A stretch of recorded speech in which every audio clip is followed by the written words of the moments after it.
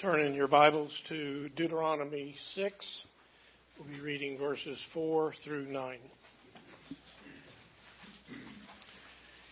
Hear, O Israel, the Lord our God, the Lord is one. You shall love the Lord your God with all your heart, with all your soul, and with all your might. And these words I command you today shall be on your heart.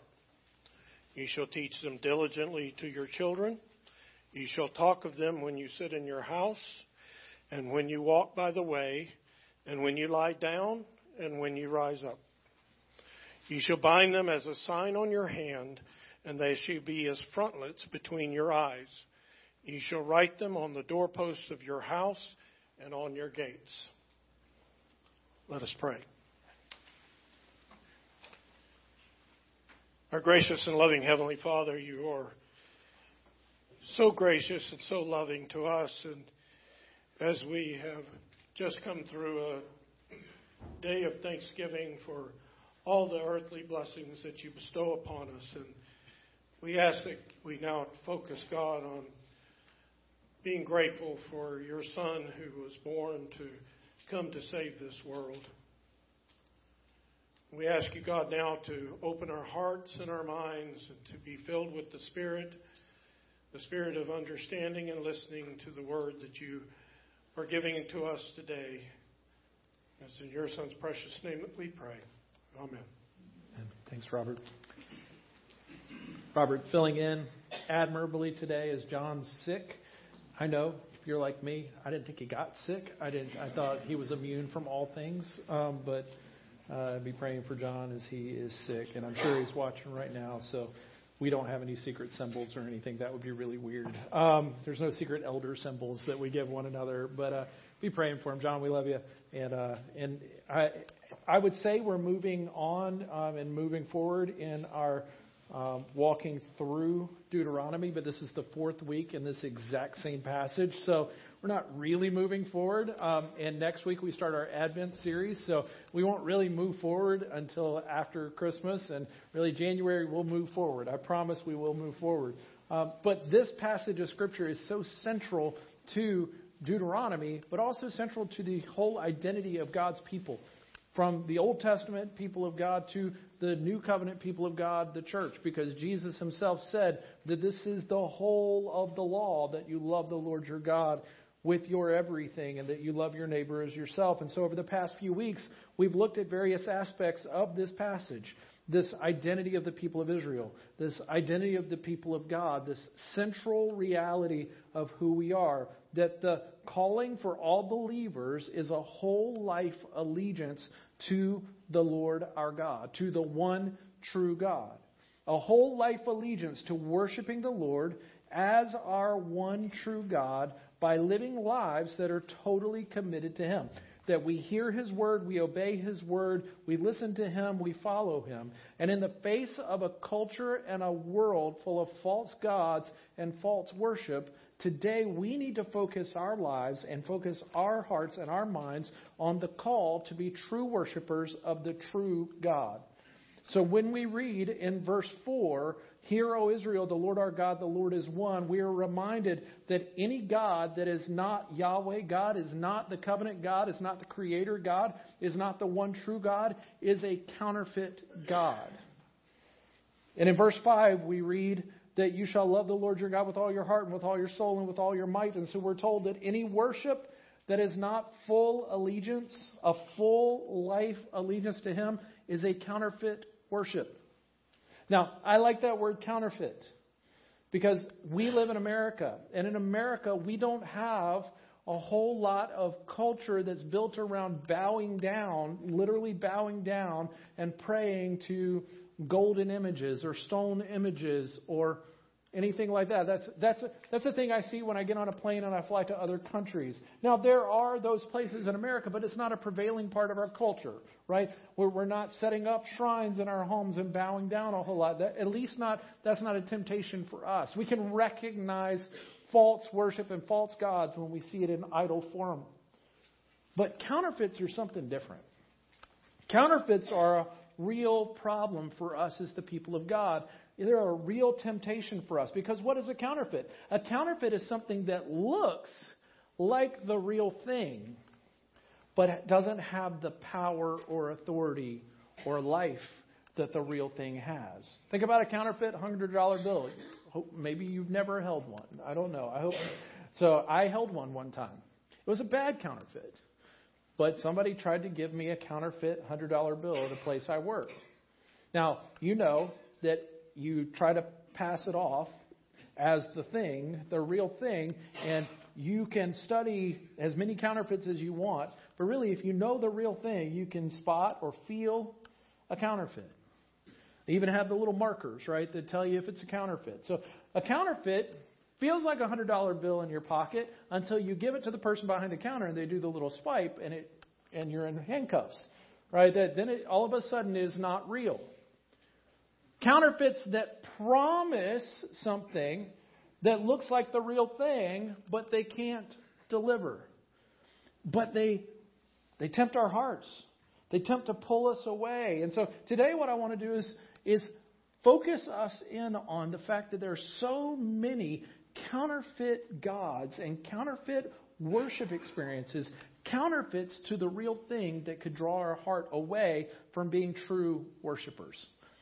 And we must understand these, and we must fight them. We must fight against them in our lives. So the first question we have to ask is, if we're going to look at counterfeit worship, we better ask the question of what true worship is.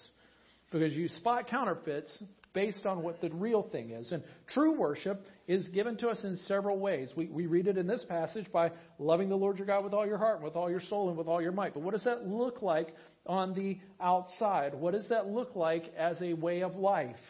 It looks like what Jesus said to the woman at the well in Samaria when he said, you talk about worshiping up on the mountain. They talk about worshiping Jerusalem. Real worshipers worship in spirit and in truth.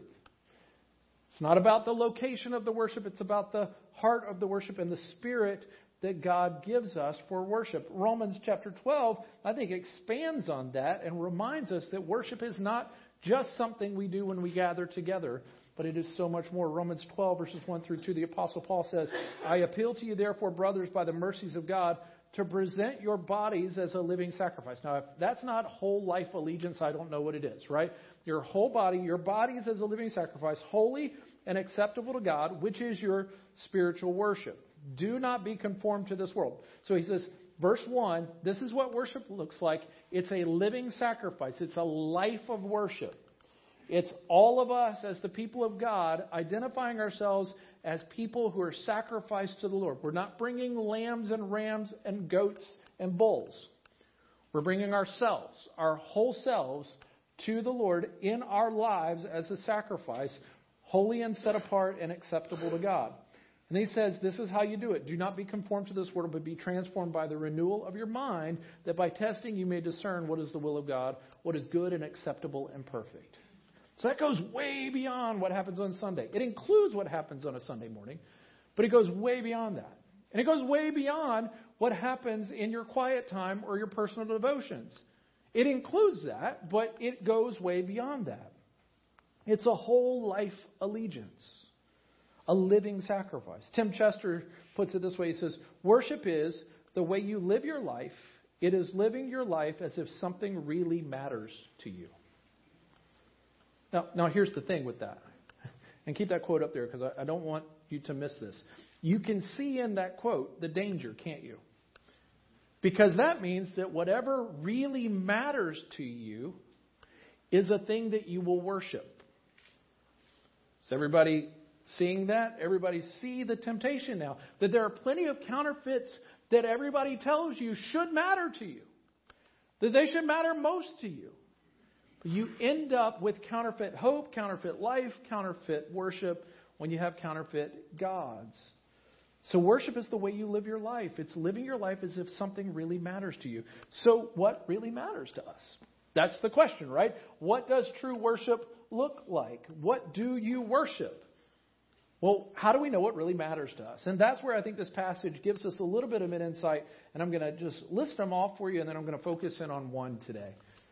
mainly because I've already focused on the other ones in the last 4 weeks. So anyway, here's what they are. Remember, your worship and what you worship really is demonstrated by your diligence.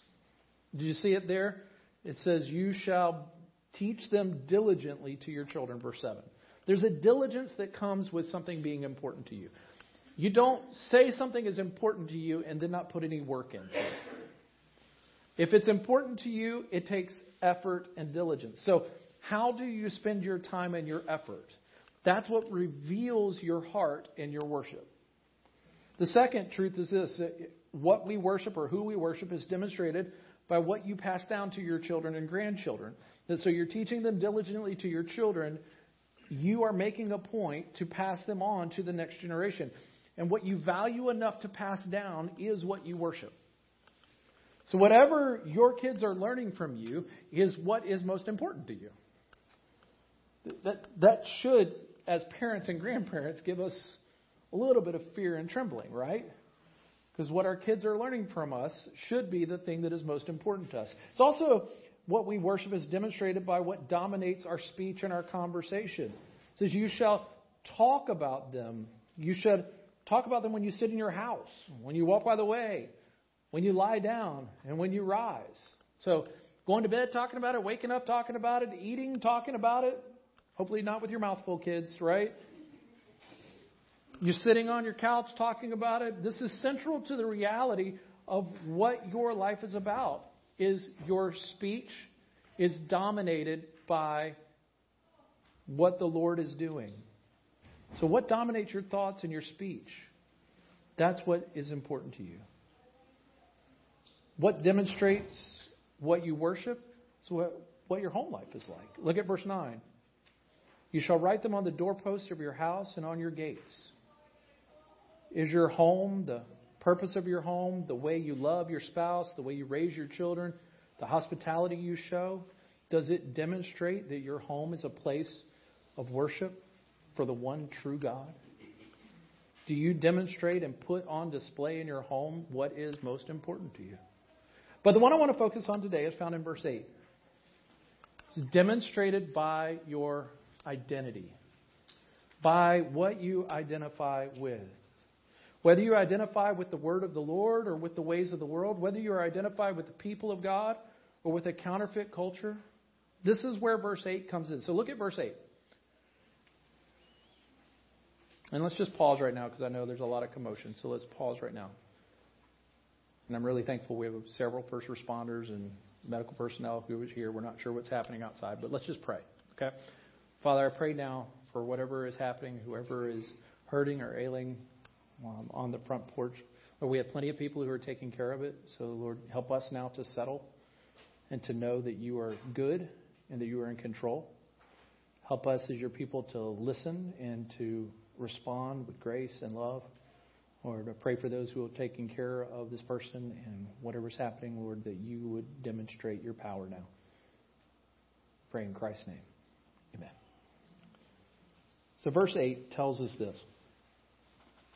You shall bind them, the words of the Lord, you shall bind them as a sign on your hand, and they shall be as frontlets between your eyes. That's weird, right? I mean, that's weird. But is it? We wear baseball caps that demonstrate what we identify with and what as fans of things, right? And there was a whole movement for a while about baseball caps, right? Everybody loved them or hated them. There was this reality. Everybody wore a baseball cap or a T-shirt that demonstrates what you're about. We do that all the time. So it's not that weird. We do outward signs of what is important to us all the time. But they're told you're supposed to take God's word and it's supposed to be so central to who you are that there's outward expression of it in your life. The law of God was to be bound to their hands and between their eyes. So taken literally, this would be an outward indicator of the whole life allegiance that the people had to God. The signs and the frontlets are called tephilim. That's the word for them. And Orthodox Jews still continue to wear them today. The English technical term for this is phylacteries. There's a fun word. You didn't know you were learning new words today. right? But tephilim and phylacteries. And here's what you'll see with Orthodox Jews. They'll have a leather box tied to their head when they go to the Western Wailing Wall in Jerusalem to pray, or when they come to times of prayer. A lot of the time you'll see them in special times with them around their head, and then they'll have leather straps with verses of Scripture on their arms. This is a reality taken literally. This is what it is. It's animal skin rolled up with a small scroll inscribed with Exodus 13, with Deuteronomy 6, with Deuteronomy 11. It's attached between the eyes and to the inside of the arms. An outward expression of what we're told was supposed to happen. Now, you notice it in the passage. He doesn't say to do this before he says that they should be on your heart. Verse 6, these words that I command you today shall be on your heart. So in other words, if it's outward but not inward, it makes no difference. You can put them on the outside, but they should be in your heart. Anything outward should be a display of what's true on the inside. And these were to identify the wearer as a follower of Yahweh God. So what are the passages that they put on there? Well, the first one talks about the Passover in Exodus 13, that they would bind them. These shall be to you. The Passover feast was supposed to be like a sign on your hand and as a memorial between your eyes, that the law of the Lord may be in your mouth. For with a strong hand the Lord has brought you out of Egypt. Later in Exodus 13, there's the redemption of the firstborn sons. And it shall be as a mark on your hand or frontlets between your eyes. For by a strong hand the Lord brought us out of Egypt. So God is the Redeemer. God is the Savior. Is right there in between their eyes and on their hands. Deuteronomy chapter 11, along with Deuteronomy chapter 6, were written on the scroll for the provision and the discipline of the Lord. You shall therefore lay up these words of mine in your heart and in your soul, and you shall bind them as a sign on your hand, and they shall be as frontlets between your eyes. Outward marks have been used by God's people as a sign of loyalty in many ways. There have always been outward symbols, always been ways to put this on display. Circumcision was one of those in the Old Covenant, and it demonstrated that the Israelites were God's people. But as the people of God were coming into the land that God had given them, there were many counterfeit gods that were going to be put on display, and they were going to be tempted in every direction by the culture and these counterfeit identities. They would find themselves warring against empires of counterfeit power. The people of God will continue to need to be identified as not being a part of the culture around them, but as belonging to God. That they're not part of the prevailing powers and the prevailing worship and all of the counterfeits around them. Just like Paul said in Romans chapter 12, to not be conformed to the world, but to be transformed by the renewal of your mind. A new heart, a new soul, a new might, a new identity. And when the renewal of the mind happens, what happens next? What happens next is there's a transformed life that appears. When the mind begins to think differently and the mind is given life to understand and apply God's word, what happens to our hands? We begin to do the things that God has decreed. What happens to our feet? We begin to go the places that God has told us to go. So whenever there's a renewed mind, a transformed life appears with outward expressions of what God has done on the inside as the Holy Spirit has worked in our hearts. But the fact is, those who belong to the Lord cannot fall into one of two counterfeit allegiances. There are counterfeit allegiances that come. One would be to a counterfeit God, and the other would be to a counterfeit culture. We can't fall prey to those because we're going to be tempted on all sides. So let's think about this for just a second. Remember, there are outward signs, and we wear outward signs of being a Christian every day. Okay, you showed up today. That's an outward sign, right? It's an outward sign. You carry a Bible, some of you really big ones, right? And that's an outward sign, right? We sometimes wear T-shirts. We don't go certain places. We do go certain places. Those are all outward signs, right? We don't watch certain things. We don't listen to certain things. We do watch certain things. We do. Those are outward signs. There's all kinds of outward signs that we put on. One of the outward signs that's talked about in the Bible is what we did last week with baptism. And I ask kids all the time when I'm talking to them about baptism, just to see if they understand. I ask them the question, have you ever taken a bath? The questions that we have to ask children, right? Have you ever taken a bath? They're like, of course. Have you ever gone swimming? Yeah. Did it wash away your sins?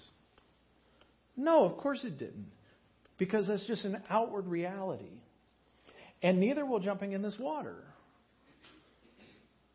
It's an outward sign, an outward expression of an inward reality. And anything that we show on the outside is supposed to be because the Word is written on our heart.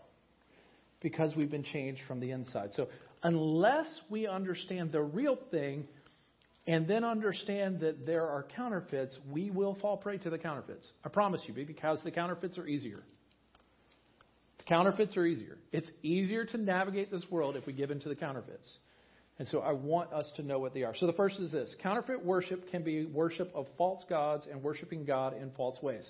So if we have a counterfeit worship of a counterfeit God, when we exchange the Lord our God for a false God, for false worship, what happens oftentimes is that there can be false gods and false ways of worshiping God. I was talking to somebody this week, and they were trying to reach out to churches that might partner with them in something, and they said, and I got online to look up this one church that somebody gave me, and when I got online and I saw it, the pastor was in a feather boa. We decided not to call them, to partner with them. And they said, what's the deal? And I said, there's so many deals, right? But the fact of the matter is that there's an issue here where people can say they're worshiping the real God, but they worship Him in ways that aren't pleasing to Him, which means they are actually replacing Him. They're replacing Him with another God of their own making. We have to be careful so that we're not just saying we're worshiping the real God, but we're worshiping the real God in the real way. Counterfeit worship can be worship of false gods and worshiping God in false ways. And the Israelites have already been guilty of this in the wilderness. Remember when Moses went up on the mountain and he had been gone for a while? They weren't even sure if he was alive anymore, so they go to Aaron and they're like, make us a God that we can worship. But they said it this way: we want to worship God. They thought if they could make a calf, a golden calf or something that they could see, they could worship God. While God is delivering His word to Moses, you shall make no graven images. Don't make idols. Don't worship idols. They're down saying we want to worship God, but they're going to worship in a way that's not pleasing to Him. See, we can worship false gods or we can worship gods falsely. And the Israelites have done this. In fact, their whole history will be replete with examples of them setting up false worship and allowing false worship to happen throughout the kingdom. They would fall prey to this. And in the future, in Ezekiel, there's a vision that's given of Jerusalem having been turned into a place of counterfeit worship, of false worship, and God's wrath and discipline coming upon the city. And in the face of that false worship, there would be some who would be marked out as grieving what was happening. They would moan and they would grieve over the fact that God's glory was being trampled on in the city. Ezekiel 9 says it this way: the Lord said to him, pass through the city, through Jerusalem, and put a mark on the foreheads of the men who sigh and groan over all the abominations that are committed in it. They're the ones marked out because they're still faithful. And to the others he said in the hearing, pass through the city after him and strike. Your eye shall not spare, and you shall show no pity. Kill old men outright, young men and maidens, little children and women, but touch no one on whom is the mark. And begin at my sanctuary. So they began with the elders who were before the house. You see the danger of giving in to false worship and worshiping falsely? There's real danger, and the danger comes from God is not pleased. And God will judge. And the danger continues today. God's people can buy into counterfeit gods around us, remaking God into our own image, or worshiping God in ways that are not prescribed or allowed in His Word. Taking God's Word and warping it to make it more palatable or agreeable to the culture around us. The abominations that come out of so many so-called churches today, it's really evidence of this. It's the evidence of the temptation and the drift towards counterfeit worship of counterfeit gods. So we have to be diligent. You have to be diligent in order to keep on track. Otherwise, the drift is always to counterfeits. And we need to remember that when we abandon identifying ourselves with what God has said, we're actually abandoning identifying ourselves with the God who said it. When we get rid of what God has said, we get rid of God. When we unhook ourselves from what God has declared, we unhook ourselves from God as our Lord. There's also counterfeit worship that I think is probably an even bigger problem for us individually. Counterfeit worship that is self-worship through self-righteousness. This is also a way we can be marked out as looking holy but not being holy. As looking like God's people but not actually being God's people. Using outward symbols to promote our prestige, to promote our piety and our holiness, instead of taking God's word into our hearts, like verse 6 says, and being transformed from the inside. The Pharisees were the people who took these phylacteries, as we were calling them, and they took them into being a status symbol for how holy they were. Like an outward piety that had nothing to do with their hearts. Jesus called them out for it. He says, you honor me with your lips or with your mouth, but your hearts are far from me. But he calls them out in another way. This is what they would do. They would actually make them as big as they possibly could in between their eyes so that people would think they're holier than they were. It's the same thing that Jesus said when he said, hey, why are you praying in public all of these flowery prayers so that everybody pats you on the back and says, you're such a good prayer? Or when you're fasting, you're walking around like, oh, I'm fasting. See how holy I am. He's like, slick back your hair, like, do yourself up, get out there and live your life. Nobody needs to know you're fasting. He says, if people are patting you on the back for all of the holiness you're doing, that's your reward. You don't get one from God. And he comes back and he says this in Matthew chapter 23. They do all their deeds to be seen by others, for they make their phylacteries broad and their fringes long. I just love that picture. Right? It's like they're supposed to have the Word of God but in their heart and then between their eyes. And instead, they cover their eyes because they can't see the truth. They can't see the truth of their own hearts. They put on a show outwardly, but their hearts are far from God. But true worship is a whole life. It starts with the whole heart. And this is still a temptation for us today, isn't it? We stack up all sorts of outward signs of our supposed holiness. All good things, but without the heart, they're meaningless. Church attendance, Bible studies that we've completed, books we've read, podcasts we listen to. I listen to the right people, not the wrong people. I go to the right church, not the wrong church. I do this, I do that. Baptism can be that for some. I mean, seriously, like the whole social media reality of being a Christian is amazing because there's like this whole movement that's been happening for 5 or 6 years now where it seems like a quiet time doesn't happen unless your Bible and the Bible study and your coffee mug is shown with a beautiful scene off your back porch, right? Like then we know you had a quiet time. But that's the reality for people is that unless it's seen, then it doesn't matter. But that's not what Scripture teaches us. In fact, any of that is a cheap substitute for true worship. Any outward symbol or sign of allegiance can become a cheap substitute for true worship. When we're more concerned about people noticing us, or we're more concerned about the approval of others than we are about being transformed by God. See, God's design is for outward symbols to demonstrate that they're on our heart, that God's word is on our heart. That's what Deuteronomy 6:6. These words that I command you today shall be on your heart.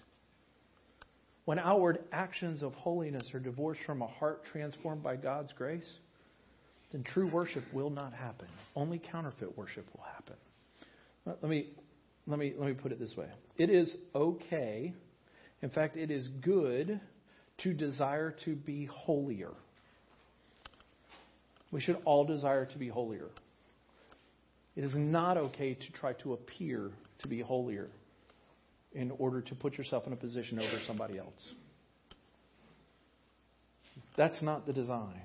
That's counterfeit holiness. And it's counterfeit worship. So, worshiping God wrongly or worshiping the wrong God is counterfeit worship. The second, and I think probably the thing that is most dangerous for us right now, there's lots of dangers, but this is one that's really easy for us to see the danger. And in fact, the vast majority of the New Testament seems to deal with this, and especially in the book of Revelation. So yes, today, as we work our way through Deuteronomy, you're going to get to read Revelation 2. You didn't see that one coming, right? You just didn't see that one coming today. But here's what we're going to do. I want you to understand that counterfeit worship actually can look like syncretism or buying into the culture and giving into the pressures of the world around us. And it can be just as counterfeit. Peer pressure, political pressure, state pressure, cultural pressure to identify with counterfeit powers, counterfeit providers, counterfeit flourishing. When we already know that Jesus is the king and we know that Jesus is our provider. This is one of the primary ways we can be in danger today when we, as Paul wrote, are conformed to the world, conformed to the thinking of the world, conformed to the ways of the world, conformed to the power and the pursuits of the culture around us. And in Revelation chapter 12 through 14, we're actually given a picture of this as John looks at this reality. And he says that there's a reminder here that from the birth of creation, from the birth of humanity, Satan has been trying to destroy humanity. Why has Satan been trying to destroy humanity? Because God's untouchable. He knew he couldn't touch God. He knew he couldn't destroy God. He knew he couldn't take God out. So who does he go after? He goes after humanity. He goes after the top of God's creation. He goes after Israel because from Israel will come the Messiah. He goes after the church because the kingdom of heaven is born through the work of the church. He's been at war with God's people for forever. And the dragon that's here in this passage in Revelation 12 through 14 is there Satan wanting to destroy the people of God and his beasts who are empires and state power and cultural and economic pressures have constantly made war against the people of God. You can just look back through the Old Testament, the Babylonians and Assyrians, right? The Persians making war against God's people, bow down to this idol or you go into a fiery furnace. Stop praying to God. Only pray to the emperor or you get thrown to the lion's den. In Rome, declare Caesar is Lord, not Jesus is Lord. Or be thrown to the lions. Be hung up on a burning cross to light my parties in the backyard of my palace.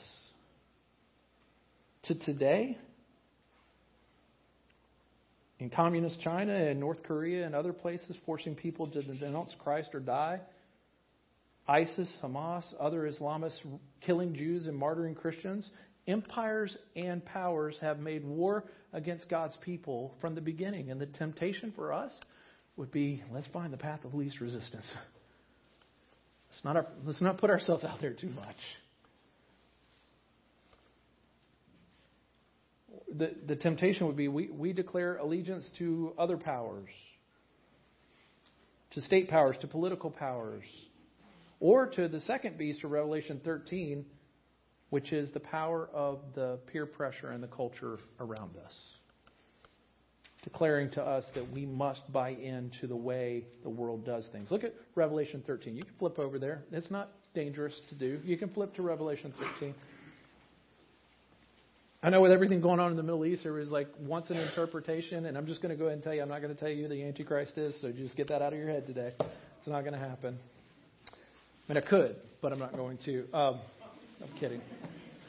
There are many. Let's put it that way. So we're going to start with Revelation 13, verse 11. Then I saw another beast rising out of the earth. It had two horns like a lamb, and it spoke like a dragon. It exercises all the authority of the first beast in its presence and makes the earth and its inhabitants worship the first beast whose mortal wound was healed. It performs great signs, even making fire come down from heaven to earth in front of people. By the signs that it is allowed to work in the presence of the beast, it deceives those who dwell on earth, telling them to make an image for the beast that was wounded by the sword and yet lived. And it was allowed to give breath to the image of the beast, so that the image of the beast might even speak and might cause those who would not worship the image of the beast to be slain. Also, it causes all, both small and great, both rich and poor, both free and slave, to be marked on the right hand or the forehead, so that no one can buy or sell unless he has the mark, that is, the name of the beast or the number of its name. This calls for wisdom, almost like a renewed mind. Let the one who has understanding calculate the number of the beast, for it is the number of a man, and his number is 666. So let me stop right here. I'm not saying that Deuteronomy chapter 6 and the mark on the forehead and the mark on the arm is the same as the mark of the beast. I'm not saying that whatsoever, so get that out of your head right now. All right. What I'm saying is there's an outward reality of an inward allegiance. Did you guys catch that? In Deuteronomy 6, there's an outward sign of an inward allegiance. In Revelation 13, there's an outward sign of an inward allegiance. But don't miss this. Did you catch all the counterfeit imagery there in that passage? Did you catch it? 2 horns like a lamb, looking like Jesus, but speaking like the dragon, a counterfeit. Verse 12, a counterfeit resurrection, mortal wound that was healed. All the counterfeit signs and miracles. And then ultimately in verse 16, causing all, both small and great, both rich and poor, both free and slave, all of the different people groups that are mentioned, that now there is no rich or poor, there is no great or small, there is no free or slave in Christ Jesus, making all of them now need to be marked on the right hand or the forehead. An outward mark of allegiance. Why? Why would you need this outward mark? In order to take part in life. In order to fit into the culture. In order to have a role in the economy. In order to flourish. In order to fit in, or in order to have a place in society. You have to conform to the world says, in order to flourish. Not being transformed by the renewal of our minds, but by walking in the world's ways, not walking in wisdom. You see, I believe the temptation for the Israelites going into the land was going to be to conform to all the powers and the authority and the prosperity that they would see around them. To conform to it. But God's call for His people is to be transformed. To be transformed by identifying with Him and His Word with total allegiance. And the temptation for us today is to take on the appearance of the culture around us. To make our lives easier. To make it just a little less stressful. To avoid the trouble. To avoid the trials. And ultimately to avoid the persecution that would come with being wholly identified with God in the middle of a culture that is anti-God. But can I just remind you that Jesus promised us that we would be persecuted if we are wholly allegiant to Him. If we say He is our God and we stand with Him, we will be persecuted. So I think it's really important for me to tell you this, that it's never going to be easy to be a Christian in the world. But it is really easy to be a counterfeit Christian. It's never going to be comfortable to be a whole life worshiper of the one true God. So long as Satan is still awaiting his final demise and his minions of power and culture are at work to deceive us and to sway us from real worship and true worship, it's never going to be comfortable for God's true worshipers. But it can be very comfortable for those who buy into the culture and buy into the lies of the enemy, who buy into the counterfeits. So we can either hold an allegiance to the world or to the one who's overcome the world. This is the only 2 choices. You can't have it both ways. God's calling for the people of God is to live lives that are obviously committed to Him as our one true God. As people of God. We identify as those who belong to Him, or we identify with the world in the worship of counterfeit gods and counterfeit saviors. And the trouble that we go through in this world for staying faithful to the one true God is nothing compared to the trouble for those who align themselves with the counterfeit gods. See, we think we're making it easier on ourselves. We're just making it harder in the end. The path of least resistance now leads to destruction in the end. God is calling His people to be true worshipers, and only true worshipers, whole life worshipers, transformed worshipers, not conformed compromisers, will one day worship God forever and ever around His throne. Revelation 14 goes on to say, Then I looked, and behold, on Mount Zion stood the Lamb, and with him 144,000 who had his name and his Father's name written on their foreheads. I just love the imagery here. It's hearkening back to everything we've read in Deuteronomy. It's hearkening back to reminding us in Exodus of God's people being marked out as His, and they're sealed by Him. They belong to Him. And I heard a voice from heaven like the roar of many waters and like the sound of loud thunder. The voice I heard was like the sound of harpists playing on their harps, and they were singing a new song before the throne and before the four living creatures and before the elders. No one could learn the song except the 144,000 who had been redeemed from the earth. It is these who have not defiled themselves with women, for they are virgins. It is these who follow the Lamb wherever He goes. These have been redeemed from mankind as first fruits for God and the Lamb.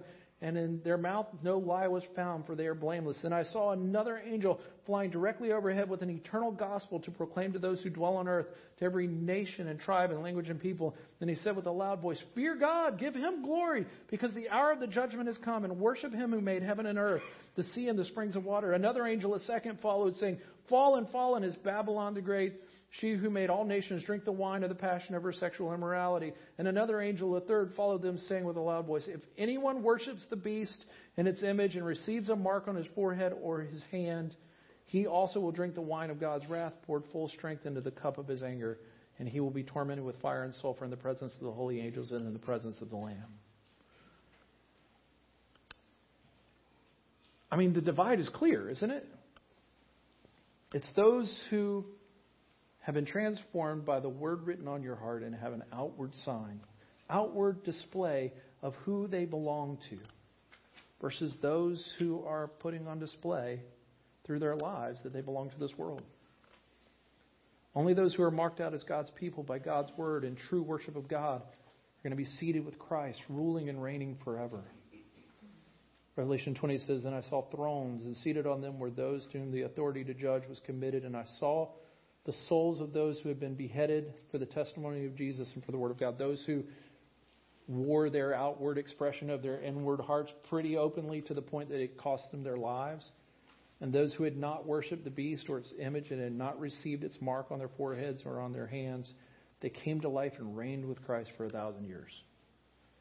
This is the promise given to those of us who would identify ourselves wholly in allegiance to God. So, as we get ready to sing, where does that leave us today? Well, the simple reality is this. God's design is for God's people to be marked out as true worshipers of the one true God by remembering and keeping His word. We have to be changed by it. Inwardly, we're changed by trusting God's word. Like Psalm 119 tells us, I've stored up your word in my heart that I might not sin against you. Outwardly, we're marked by obedience to God's word.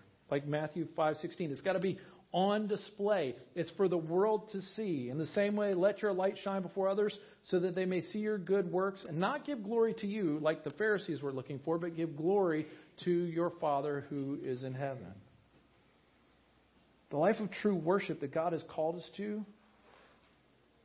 is that we have to live as if we have only one master. Being marked out and sealed inwardly by the Spirit of God and being marked outwardly by obedience that comes through walking by the Spirit. Marked out as His and His alone. So what will that look like? The good news is the Bible doesn't leave us guessing. The Bible doesn't say, hey, walk by the Spirit, walk according to God's Word. Good luck. God actually tells us what it looks like. And when we're declaring that Jesus is ours, that the Son of God identified with us in our weakness, identified with us in the flesh, came to earth and put on flesh to identify with us. That He even identified with our sin by taking our sin upon Himself on the cross. When we're declaring that, then we get to declare that we identify with Him by faith. And so not only do we get the benefits of His death, we get the benefits of His resurrection. We get to be raised with Him and walk with Him. And we get the benefits of His Spirit because He said, I'm going away and I'm sending a helper to you so that you'll never be alone. And we get to walk by that Spirit. We get to be changed from the inside. But if you say you've been changed on the inside, it's got to show on the outside. And the primary way it's got to be shown on the outside is that you look different than the rest of the world. We look different than the rest of the world. How different? Galatians chapter 5. And I'm going to ask you to stand with me because we're going to read this. And then what we're going to do is we're going to make a declaration after we read this. And we're going to say, I have assurance because Jesus is mine. I belong to Him. He belongs to me. What Jesus has done for me, I now declare. And I declare that Jesus is mine. But this is what it looks like to be the people of God. So read aloud with me if you would. Galatians chapter 5. But I say, walk by the Spirit, and you will not gratify the desires of the flesh. For the desires of the flesh are against the Spirit, and the desires of the Spirit are against the flesh. For these are opposed to each other to keep you from doing the things you want to do. But if you are led by the Spirit, and you are not under the law. Now the works of the flesh are evident: sexual immorality, impurity, sensuality, idolatry, sorcery, enmity, strife, jealousy, fits of anger, rivalries, dissensions, divisions, envy, drunkenness, orgies, and things like these. I warn you, as I warned you before, that those who do such things will not inherit the kingdom of God. But the fruit of the Spirit is love, joy, peace, patience, kindness, goodness, faithfulness, gentleness, self-control. Against such things there is no law. And those who belong to Christ Jesus have crucified the flesh with its passions and desires. If we live by the Spirit, let us also keep in step with the Spirit. Father, we pray now that we would walk by the Spirit, because your word has been written on our hearts by your Spirit. We've been given new hearts, renewed minds, so that we can have transformed lives. Or may we not be conformed to this world, but declare at every turn, whether we're lying down or when we rise up, when we're walking by the way, when we're in our homes, when we're at our jobs, when we're at our schools, when we're with our families, when we are driving down the road, when we are in public places, when we have any opportunity, may we declare that we have assurance, not because of what we have done, but because Jesus is mine. And that we long to see you face to face, to see you come again, to set right what is wrong, and to bring us to yourself so that we can be with you. The Lord, mark us out today. Mark us out today as people of faithfulness, because you've been so faithful to us. We pray in Christ's name.